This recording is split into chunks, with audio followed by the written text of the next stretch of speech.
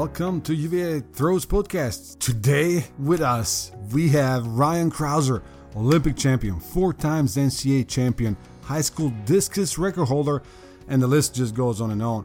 Ryan talked to us about the difficulties he faced this season with training, his mindset during the lockdown, about importance of goals in everything that one does, his training and approach towards 2016 Olympic Games where he won, why he picked shot put over the discus, and many more things. Ryan is not just one of the best throwers of all time, but he's also an incredible person, a true role model for all the young throwers out there.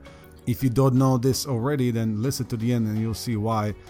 If you like our podcast, hit that subscribe button. It helps us a lot, and enjoy our interview with one and only Ryan Crouser. We got Ryan Crouser with us here tonight. Ryan, thank you so much for taking time. And like I said a little bit earlier, thank you so much for having a season and having such an incredible season that you did. We watched, everybody, the whole world watched, and I think the way that you competed in this situation during COVID, training on the side, it was very inspirational for many young throwers. So I just want to thank you for that you didn't give up or lost the spirit. If anything, you go stronger. So thank you for that. Yeah, you're more than welcome. Thanks for having me. And this was I think it's been a year of challenges for everyone, but I was just really happy with the chance to get out and compete, and just being able to throw and put together a pretty good string of performances. So I think later on in this interview down the road, we might get into that a little bit and kind of how the year progressed and how I kind of managed to make it work. Incredible. Would you, we heard the story a little bit, but not everybody heard. How did you get into throwing in the first place? We know your family has some little bit of throwing history, right? Yeah, so my family has quite the background in the throws. My grandpa was up there at the national level in, I want to say, the early 1950s, back with throwing wooden javelin. And so he had done that and had some success. And then when my dad was young, they had a jav that they all threw around in the backyard. Mm-hmm. And so my dad was a pretty good jav thrower and in high school, but he blew out his elbow and then walked on at the community college throwing shot and disc.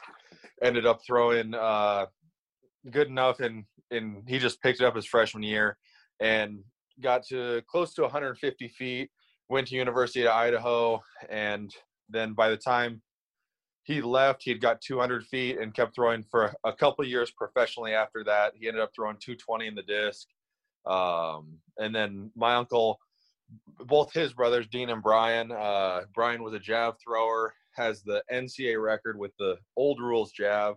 And then Dean was multiple-time NCAA champion, over 21 meters in the shot and well over 65 in the disc. And I think 2 years when they were in college at Oregon, Dean won the shot and disc and Brian won the javelin. So between the two of them, they scored 30 points on 2 separate years. What an incredible family. Now most athletes will be intimidated by that, but you had no problems with that, huh?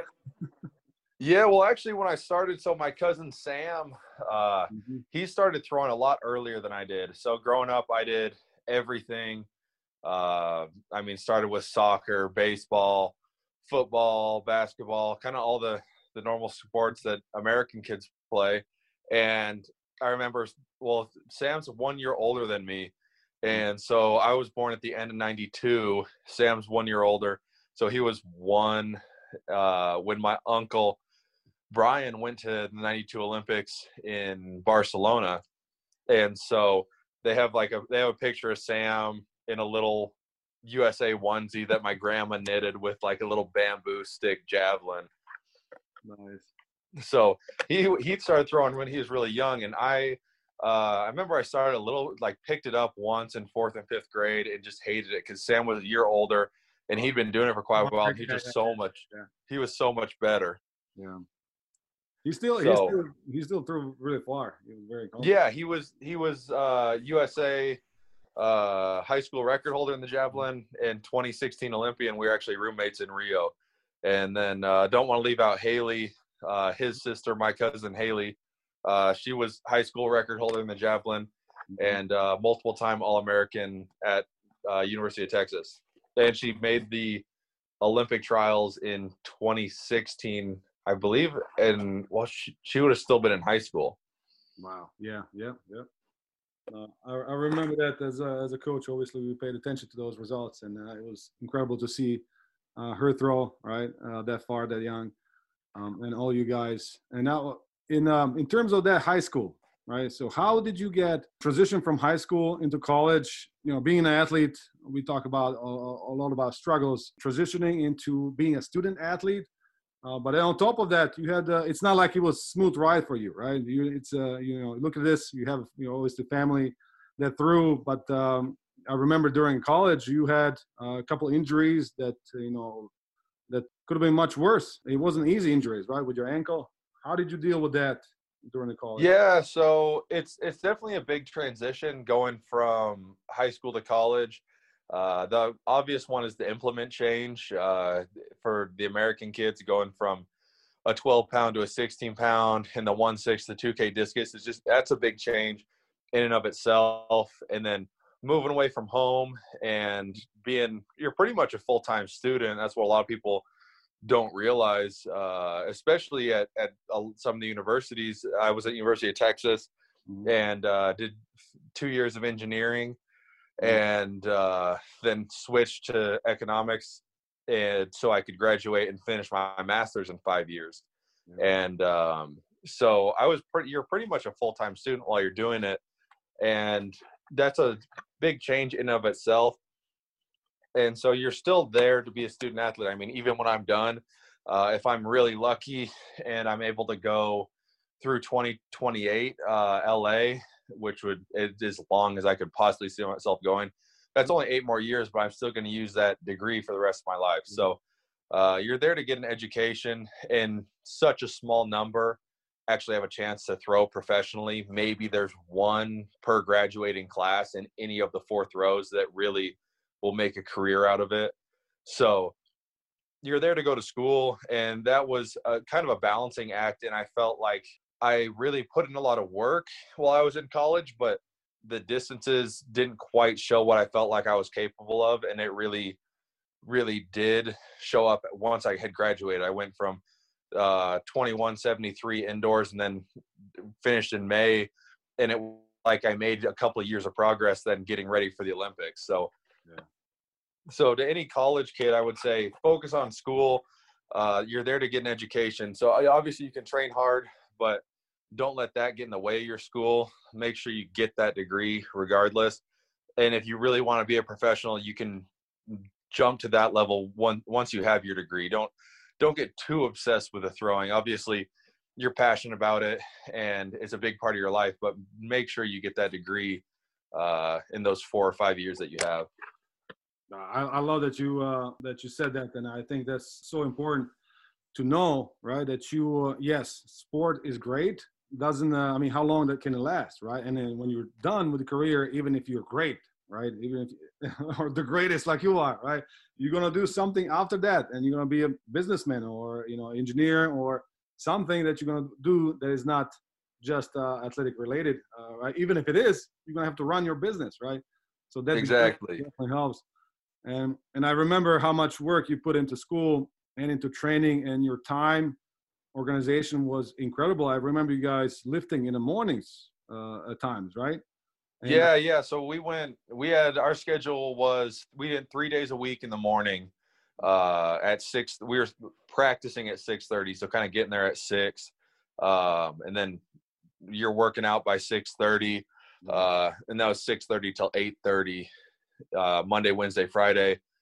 And then back then we were lifting more. It'd be a light lift after we threw, kind of like a supplemental auxiliary lift, Monday, Wednesday, Friday, and then lift Thursday, Tuesday, Thursday, and then Saturday we had a strength circuit as well. So we were in there a lot, and it was definitely a little bit of a balancing act between setting. But the thing that a lot of people don't realize with college is you have classes during the day. So we had most of our classes were blocked off. We'd go from 10 till 3 most days with a lunch break in between there. But pretty much 10 till 3 or 3:30 was classes every day, Monday through Friday.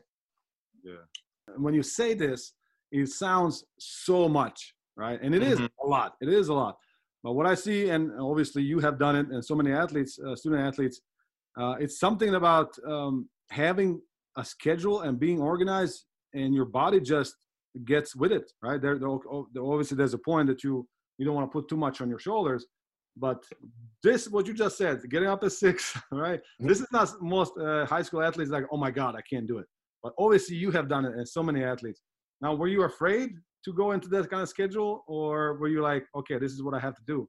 How did you get through that mentally? Yeah, there's definitely some growing pains with it. I mean, you're coming out of high school, and high school is really structured. I mean, it's the normal, whatever it might be, 8:30 or 9 till 3 or 3:30 classes, and then you have an hour of homework. So with college, it's kind of, the workload is higher. You're spending less time in class, but kind of for every class, you have 30 minutes to an hour outside of class as well. So there's a lot of time management that goes into it. And if you just have to manage your time well and be pretty dedicated. I mean, if you aren't sure if you want to throw in college or whatever that might be, you at the end of the day, you really have to want to be there. Yeah. And you have to want to, if you want to do both well, you have to be a good student, and you also have to want to be a good athlete, because it's like you're working a full-time job with another part-time job on the side, because you're going pretty much, you get a little break in there. But I mean, most days when I was going, we'd be up, you're up at 5:30, and then I would be done at 9. 7 o'clock to 9 was my study hall. It's my freshman year. So you have an hour break for lunch, and then you've got maybe 30 minutes break between lift and study hall, and then you got dinner afterwards. So I mean, you're blocking up a lot of your day with that. And so at first it's kind of stressful, but you get into this rhythm where you just you wake up and you stick to that schedule, and that's just what you're doing. So there's not a ton of variation. The thing that really gets you is kind of the extracurriculars. If you want to go out and party and have a good time and stay up late, I mean, there's a price to that.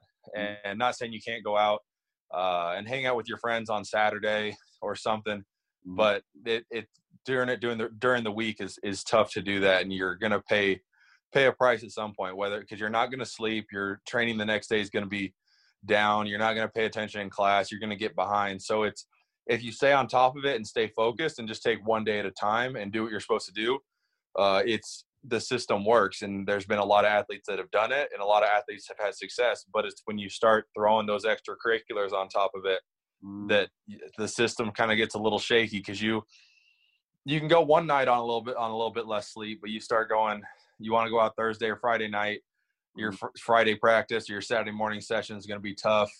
You might sleep in on Sunday, not get up and get your body moving. So you have to be there for the right reasons if you want to pursue a high level athletically and academically.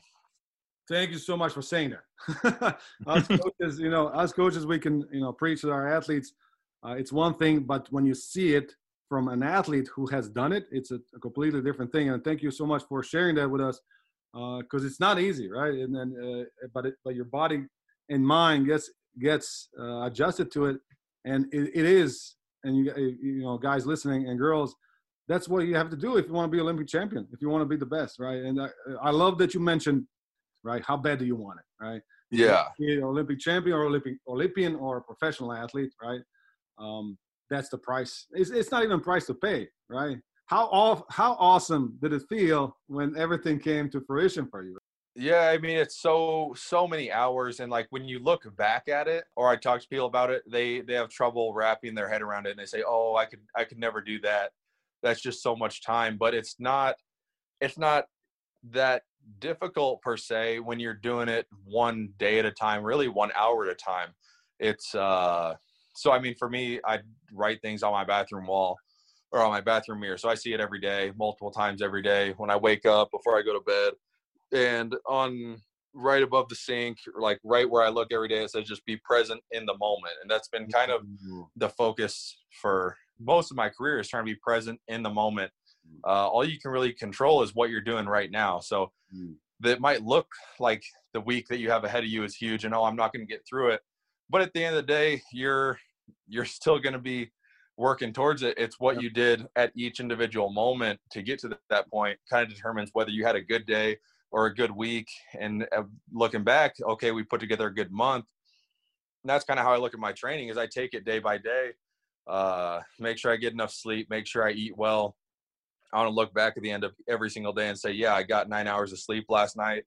I ate every meal I was supposed to. I ate healthy today, and I trained well. And you do that one day, and you feel pretty good about it. You do that for a week straight. You say, okay, I'm really making some progress. And then you go a month, and you don't miss a meal. You don't miss sleep. You don't miss a single part of training. And you say, okay, I really got something done. You do that over 4 years, then you're really starting to do something. And then that's kind of the model I've trained off of since I was a freshman in college. So we're kind of up on year 9 of that. So you get a pretty big body of work. It doesn't happen overnight. It takes a long time and a lot of dedication, but that's kind of, if you want to be the best, that's the way you have to go about it. No, I love it. And that's so true. And that's so true, not just in throwing, in life in general, right? In your business, in your academics, in your family, right? Taking it day by day, and success. If you ask successful people, they don't become successful overnight. It takes years. And I love that you just said it took me 9 years, right? You didn't become Olympic champion that day. You were Olympic champion building for years, a decade earlier, right? If not more. Yeah, exactly. So exactly. How did that come up in Olympics? To build on that, you were training, you were great, and you had a great college career. You're done with academics now in January, right? I think you graduated in January, or in May. It was in May. Okay, so now you have 3 months to relax and train just for Olympics. Did you know you're gonna win? No, I went in on the day. On the day of, I knew I had a really good chance to medal. That was my goal, was to medal.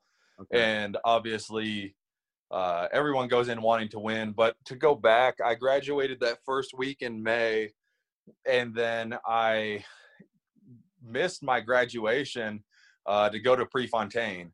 And I think I got 5th at Prefontaine. I was coming off my a little bit of a wrist injury, so I wasn't entirely healthy. So that was my first professional competition, was there at Prefontaine, and just got to be out there and really compete. All the top guys in the world were at that one, and so I kind of was out there and had a chance to mix it up, and really realized I can compete on this level. It's not, you grow up and watch Diamond Leagues and watching Christian Cantwell, Reese Hoffa, all those guys, and then later on Kovac, Storrell, Tom Walsh, you put up such a pedestal, but then when you actually get out to have a chance to compete against those guys, you kind of, for me, I could see, okay, I mean, I didn't win, but I can be out here mixing it up and be competitive. Mm-hmm. And so that was right after I skipped my graduation to go to Prefontaine, and then went straight from there to the Olympic Training Center. And so I had no classes finally for the first time in 5 years, and was just eating the way I wanted to eat, scheduling my meals exactly when I wanted them, training when I wanted to train, not, hey, we have an hour this afternoon between classes and study hall or whatever it might be. It was, okay, I can take a full 2 hours to do this lift. And I remember when I got to the training center, the funniest thing, I was working with Mac Wilkins, and I would throw, and I was jogging out to get my shot and then jogging back to the circle. And then throwing right away. And he's like, why are you running out to get your shot and throwing right away again? Interesting. I was like, well, that's what I've just been doing, because that's I have 90 minutes to a full throwing session in. Yeah, and I would and I had come there, I was throwing like 2 or 3 shots and then kicking them all back and like jogging back and forth. So it was all of my training up to that point had all been about how many throws can I get in 90 minutes. Yeah. And so he's like, all right, let's just slow down and kind of focus on each throw. And so that made a huge difference. So my practices went to be about 2 hours long for throwing, but I was not taking a ton. I would maybe take 25, 30 throws. And so that's really when I started focusing on the quality of my training and be able to transition from, okay, how much work can we get in a small amount of time, to, okay, we have as much time as we want. What's the quality of training that we can get in? And so that made a big difference. And that's a college kid that I would say that wants to go to the next level. Yep. Is you'll go to the next level when you're done, and it's all focusing on that quality when you truly become a professional. A lot of college, if you want to throw that next level, is laying a foundation and getting in the whole body of work. So when you're done, you can focus on it. And that's when you really start to see some big improvements in distance. Interesting. Yeah, that's incredible. The story that you talk about the running to get the shot put, such a student athlete kind of thing, right? I got to make it to this next session, right? Exactly. You might have 60 minutes and it's all right. I know I would like to throw for 2 hours, but I've got 60 minutes. How many I need to get 30 throws in. And so the best way to do that is throw 2 shots or 3 shots and jog out, get them, kick them back, and then throwing is like rapid fire. So yeah, it was definitely just a change, saying, okay, yeah, I can slow down and focus and really focus on every single throw and execute well. So that was a big change for me. It seems like you don't leave anything to chance, because obviously, you're talking about, your schedule in college and being prepared for all those sessions and, getting up at 6. Was that the same mindset you had for this year as well? Because obviously not many people go to compete, but more important, not many people were able to train, and you didn't have a very good situation for training, right? But it didn't seem like that stopped you. No, it was, yeah, this year's been, it's been a challenge for sure. But it's really, if anything, maybe almost more passionate about it, because the whole theme of this year that I was telling my training partner and telling my coaches was, it's not what you have per se, because it's going to be so different. It's what you can do with what you have. So really this year I was really proud of myself looking back, because I didn't miss a single day we didn't miss a day in the fall or the winter, and then going all the way until the end of the season, we didn't miss a single day. Was lucky enough not to get coronavirus and not have to go through a quarantine with that. But the indoor closed on a Friday or on Monday, and then on my next throwing day was Tuesday, or Wednesday. So on Tuesday, I was at Home Depot buying a sheet of plywood. I was on the phone with Gill Athletics, asking them to ship me a toe board. And so that Tuesday I lifted in the garage and then built my ring, and we were out there throwing again on Wednesday. So, and yeah, like I was saying, it's the shot ring. I just had it set up in a parking lot behind an elementary school, just throwing off into some empty grass. And so it was a lot of improvising with this. I was lucky enough to have a garage that I could lift in but we just had a barbell and a rack, not much for weights or as far as dumbbells or anything like that goes. So we had to get creative, improvising training of, okay, what can we do with a rack and dumbbells? How can we find a way to kind of train posterior chains? We don't have a glute ham raise or a 45-degree back hyper. We don't have a lot of this stuff. So it was a lot of, we don't have a sand pit to jump in for plyo. So it's kind of a lot of trial and error. It really made me rethink a lot of my training of what's really necessary down to the core of it. And how can I be strong enough to throw far, have a facility that I can throw at and do what I need to do to lay the foundation. So that was, I was pretty proud of the work that we were able to put in, especially in the face of so much uncertainty with not knowing if we would even have meets or anything. But we just committed to, the first 2 weeks were really tough because it was just, okay, we'll wait 2 weeks. And I was training the whole time, but it was kind of like, I'm in really good shape. We might have meets in a month. So let's just kind of maintain for 2 weeks and we'll know more here soon. And after that happened, it was still the same case. It was after 2 weeks, the situation was still just, well, we don't know anything. let's give it 2 more weeks. So at that point, I just sat down and said, hey, I'm going to train like we'll have meets in September. I'm going to go back to doing sets of 10 in the weight room, high volume, start throwing the heavy shot again a little bit, and really focus. And I'm going to train like I'll have meets in September. If I do have meets before then, great. If I don't have meets by September, we'll have laid a really good foundation going into 2021. But just had to commit to a plan at that point. This is so powerful. That is so, and thank you for sharing this. This is so powerful. When you said on Monday we were shut down, Tuesday I was at Home Depot. The easiest for us, for everybody, right, is to go to that negative route. Like, oh my God, the world is coming down. But it seems like you are watching at opportunity side as a positive side. You went to get the plywood, and I remember you made that video how you made the ring, and what a season that you have, right? So I'm sure without this approach, about proactive approach, you wouldn't have this season. We were all watching. We were all on edge of our seats, right? On Instagram, on YouTube, on all the social media, and later on TV when you went to Europe. We were watching that, and it was so exciting to see. I'm not glad that you went through all that you had to go through because of not having facilities, but I'm glad that you did what you did and persevered and showed these young men and women that even in times of trouble, take the best out of it. You were looking at the bright side. Yeah, exactly. I mean, that's an extreme case with this year with the pandemic and everything, but that's a lot of how athletics is. There's always you just have to adapt. Nothing ever really goes exactly like how you plan. I mean, you start the year and have an idea of what you want to do, but it's day to day. You still have to adapt. I mean, it might be a small injury or even a major injury that sets you back a little bit. It's always kind of trying to find the opportunities. I mean, in everything, no matter how bad it seems, there's always something that can you can take away from it. Always trying to learn from everything and come out the other side either smarter or better in some way. And that was kind of the whole key to this was, yeah, we're in a really bad situation and things don't look very good going forward as far as for having meets or where to train.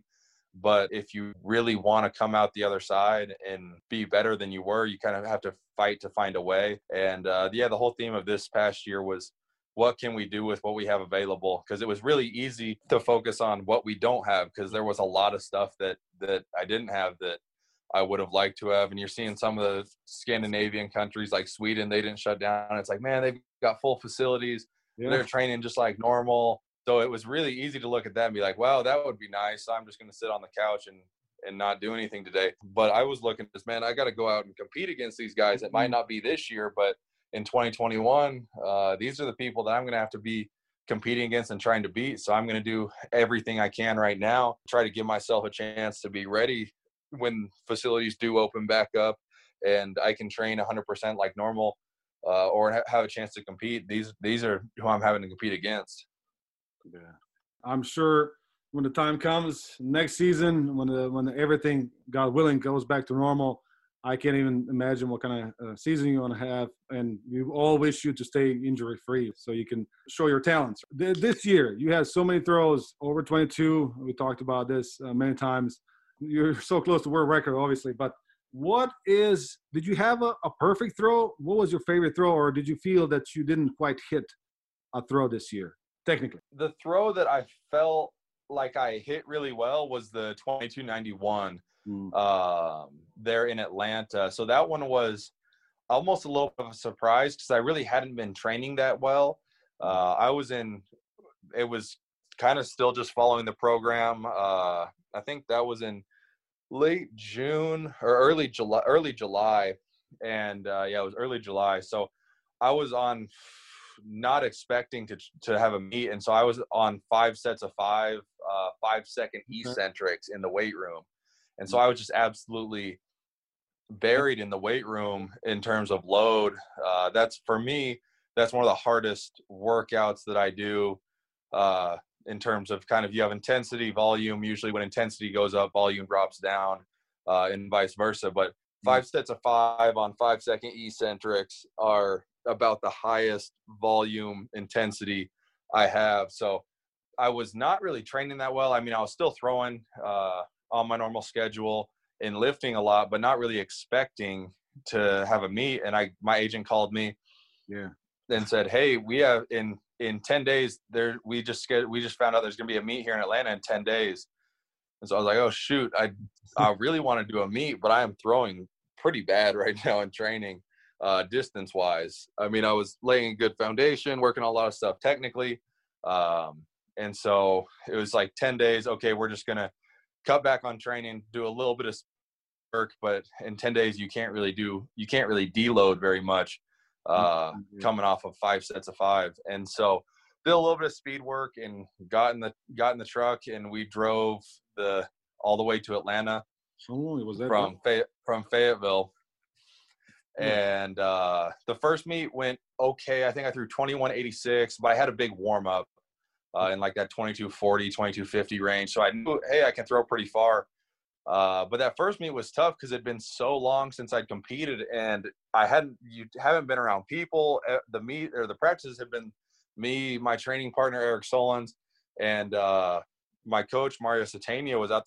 But it's such a low energy practice. So I got in the meet, and I had as much adrenaline in that first meet as I did at the Olympics, just after having trained for such a long time. And so 21.86, not bad, but not really what I was hoping for. But I had a big warm up, so I knew I was I knew there was power there. And so we were there in Atlanta, stayed for 1 week. The first meet was on Saturday, second meet was on the next Saturday, and did just a lot of throwing sessions, kind of cut lifting down a lot.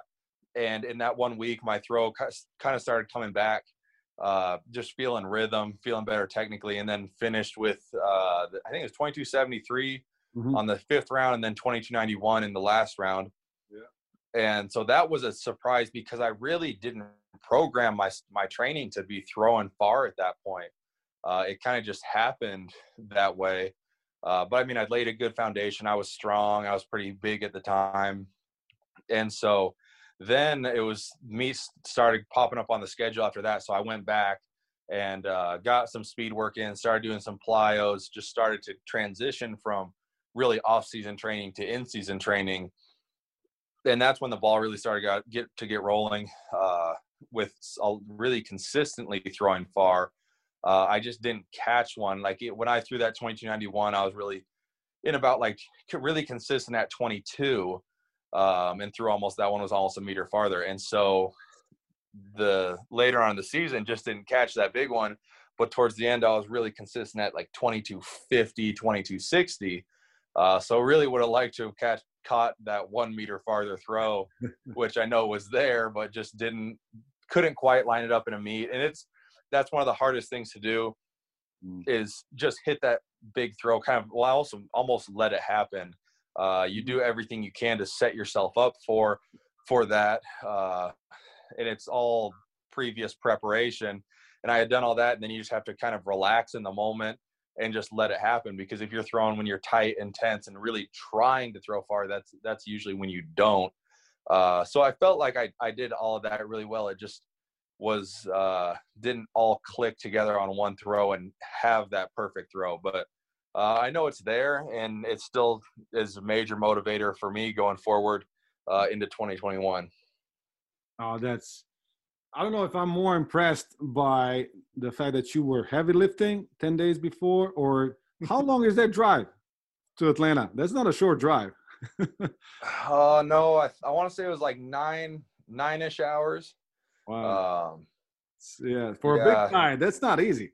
No, it was, and we did. Yeah, we went pretty much straight through. I mean, we stopped for lunch and did a little shakeout, but yeah, that was a long one. Wow, Ryan, I love it. Thank you again. I'm going to thank you a lot of times for doing this podcast. But thank you for saying that. Sometimes we have these meets. It's not easy to go 3-4 hours in a bus. But Ryan Crouser went 9 hours. I'm googling right now. It takes 9:50 is the fastest route from Fayetteville to Atlanta. Yeah. And you threw 22.91 after the heavy lifting. Obviously, you're a professional athlete. But that's not easy. That's not easy at all. I have only a couple more questions for you before I let you go. One is in training. So you mentioned 10 days you had to abruptly, obviously, deload because you had a meet scheduled. How much do you need? how much do you think you need to deload before major competition to peak? Or what is for you? How does that look like for you, peaking? Yeah, so there's kind of two different styles of peaks that I do in training. Most of it just being around, I mean, at any level, you'll have your major peak, which is looking at everything you're doing is made for that one peak. So for me, it'll be the Olympics or World Championships, and you're hitting that one peak for the year. But for any athlete, you've got a lot of meets in between that you want to throw well at. So it's kind of hitting like a little miniature peak, or you have a micro peak based on your whole macro view of the season. So if you think you're working up towards the Olympics or World Champs, but I might have Prefontaine that I'll go through at the beginning of the year and look at 5 on a normal year. I'll kind of pick the schedule apart, and I might have 3 or 4 diamond leagues, maybe a local meet I want to try and throw far at, and then obviously U.S. champs because I have to make the team. Yep. All building towards a major peak. And so, I mean, I can hit a peak pretty quick, just a little, if I want to just have a little blip. If I'm training, say if I'm hitting 21s every day in training, I can jump up to 2150, maybe 22 in just a few days with just a little bit of rest. Those are pretty easy to put together. A little jump, just because you just take 1 or 2 days, might take slightly less lifting for 2 days and then a rest day. And it's just enough that your CNS bounces back and you feel good. The ones that are a little bit bigger are really the hardest ones. It's easy for me to peak for the biggest meet or a small meet. It's the little ones in between that are a challenge. Because if you take a week straight off or you just kind of deload really quick, you feel really good. Your CNS comes back relatively quick. And so in 1 week, you might feel super good, but the technique hasn't caught up. So you'll see that in a lot of athletes, especially kind of college level and early pro. You might have a meet that you want to really throw far at, but you don't give yourself enough time to really peak up and let your body adjust to feeling really good and let that technique adjust. So you might only give it a week. And so you are really recovered. Your CNS is really firing, but the technique hasn't caught up because you're not used to feeling good yet. And that is kind of working towards the major peak. So that might be, if I want to hit a major peak, it's really, I've almost deloaded for 4 or 5 weeks. I've been used to feeling good.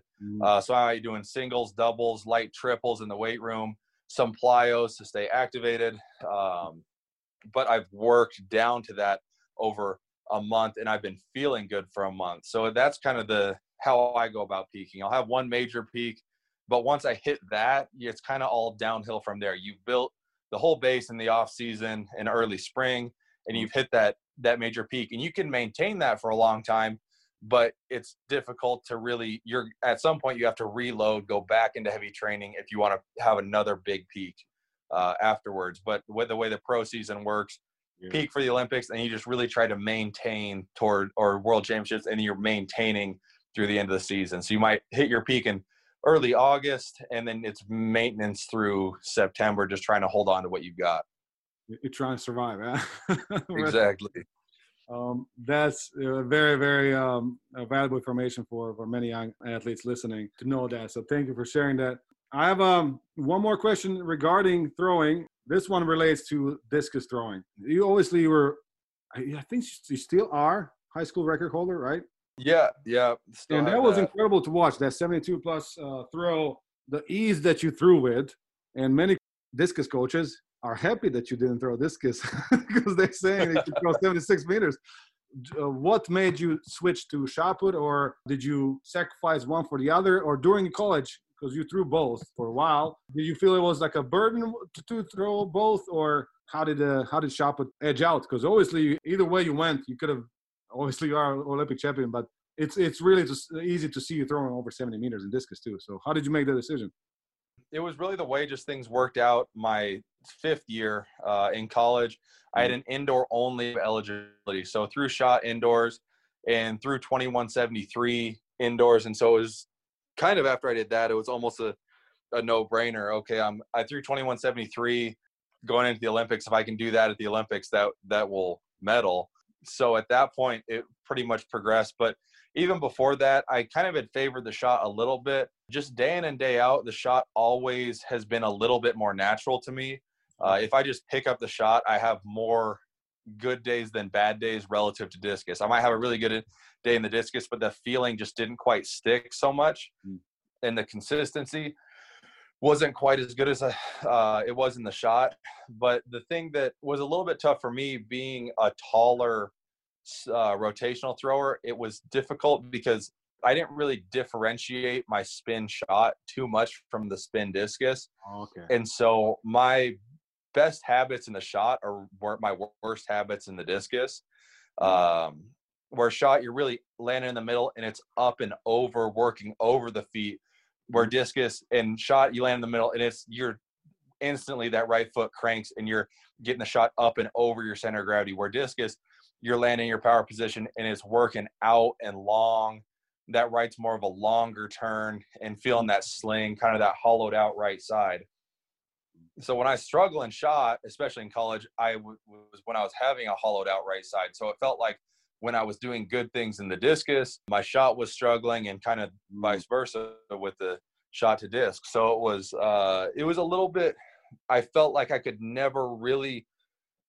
throw both of them pretty well at the same time, but I never felt like I'd throw both of them at kind of my peak of what I was capable of. And so the way that the year was structured in 2016 with an indoor only and through only shot indoors, because that was my only eligibility, that kind of led to transitioning to just shot outside. But I like throwing the discus, and the discus is fun. It's just a fun event and a little bit easier on the body, not quite as much wear and tear as the shot. And so I would someday like to go back to the discus and give it one shot, probably towards the end of my career, just transition to that. But I think spend a year and just focus on the discus, because I know I could throw it pretty far. I picked it up at the training center. Darrell Hill was trying to mess with me while we were there, and it was on a Saturday. And I couldn't believe I picked up the discus and threw the very first time I had touched it in over a year, and threw 65 meters. Wow. Granted, we had a pretty nice wind coming in, nice right crosswind, but yeah, I just picked it up and threw 65, and that's over my meet PR in disc. And so I was like, man, maybe I'm in the wrong event. And Darrell was saying, yeah, you're definitely in the wrong event. Because he obviously doesn't want me throwing shot. So I do like the idea of maybe one day returning to the discus and giving it one last chance. Yeah, just to try to get. I believe I could throw 70 meters. And as I progressed through my shot career, you just figure out more and more just the little things of how my body moves, and then looking back on it, some of the things. And just being around it, just watching Stahl practice, watching Dakers practice, and talking to them and seeing them throw, and just little things that I wish I would have worked on when I was in college. And it's not like there's some secret to discus that I figured out. It's just little things looking back at my technique that they might do really well, or things I figured out in the shot that worked for me well in the shot. That if I had just like transitioning that to discus, if I just kept my shoulders a little more level or a little more patient out the back, feeling how my hips need to move to make the circle bigger in the shot. If I kind of think about transition that to the discus, it makes me want to throw it to just kind of see how I can apply some of the things I've learned. No, you'll be very excited to see, like you said, even if it's during towards your end of your career, to see how far you can throw discus. And no doubt, all of us, we know that you can throw really far, throwing 72 plus in high school the way you did. If you will get some training, throwing 65 without training, that's incredible. So it will be very exciting to see that. So hopefully you do have a long career, but hopefully we see that 1 year so we can check it out. Now, Ryan, last question. As I said, most of our audience is, high school, college athletes and their parents. You went to University of Texas, obviously. A lot of your family didn't. I always say there's a good fit for everybody. How did you go about that recruiting process? When you were, high school athlete, obviously, how did you go around choosing a college for yourself? Yeah, so the biggest thing that I think, if I was given advice going back, and I'm really happy with my decision. Obviously, it worked out well, and was, but it was. I remember just looking back at it. The biggest thing is choosing where I felt like I could do well in both. You're a student athlete, and so there was a couple schools I looked at that were really high on the academic side. But they didn't quite. I felt like, yeah, I'd have a great degree if I graduated from there, but I wasn't sure that I could really get to where I wanted to be athletically. And then there was a couple schools that I looked at that either didn't have a good fit for what I wanted to study, or might not have been as good academically. And so I felt like at University of Texas I could do both of them really well. Mm-hmm. And so I felt like, you're going to be a student athlete, so where can you be the best, both student and athlete? It's not really a one side or the other. You're not just going to do one or the other. You're going there to do both. Yeah. And so I chose where I thought I could do both well. And then the other thing, I remember talking to just some college athletes at the time, would be choose where you think you're going to be happy. I mean, college is a time for a lot of growth, but with that growth, there's going to be some growing pains, and you're going to have days and weeks that you really struggle and you want to go home. School might be tough, or training's not going well. I can guarantee you, if you're a student athlete, you're going to have weeks and even months when training's not going well. And so go to wherever you think that you're going to be happy. Just because if you're content and happy with where you're at, that transitions a lot into how you carry yourself and your confidence and your overall day-to-day life. I mean, if you're happy and content with where you're at to begin with, that's a huge foundation to getting to where you want to go and really executing what your goals are. So yeah, those would be the two things. Focus on where you think you can achieve your goals, which should be being a student athlete, and then be someplace that you're going to be happy to be there. Whether you're happy with the team, you get along really well with them, or you really like the city, you really like the school. It might be that it's close to home. If you're someone who's kind of worried about moving super far from home, or if you're somebody who wants to get away from home, maybe you don't want to stay and go to the college that's 30 minutes from your house, but go someplace that you think, or you'll know that you'll be happy. As your day-to-day life, that's a key to being successful. Yeah. Every student athlete should look for that, and that's a great advice, Ryan. Thank you very much for sharing all that knowledge, and thank you for being such a good role model. We were, like I said, a lot of us were cheering for you this season, not just because obviously we wanted to have a season and, obviously being safe in the first place, but also because you're such a approachable athlete, such a great ambassador for track and field. With all these fans, you're always taking time, and you have your hat as well, so you have your style. Now, is there going to be a meet that you're going to walk on a horse into the arena? Is that something that's coming? I think I'm going to keep my feet on the ground for now. Stay off the horses for now. Awesome, Ryan. I think I might be too big for that. Yeah. Thank you so much, Ryan. Thank you, and best of luck this season. Train hard, and we're eager to see you throw again. All right. Well, yeah, thanks for having me, and thank you for your continued support. I appreciate it, and hopefully get some big throws out there for you guys this year. That was Ryan Crouser. Again, what an incredible thrower and a person. We are keeping fingers crossed for him to smash that world record once and for all, indoor and outdoor. If you like this episode, please take a moment and leave us a review, and see you soon.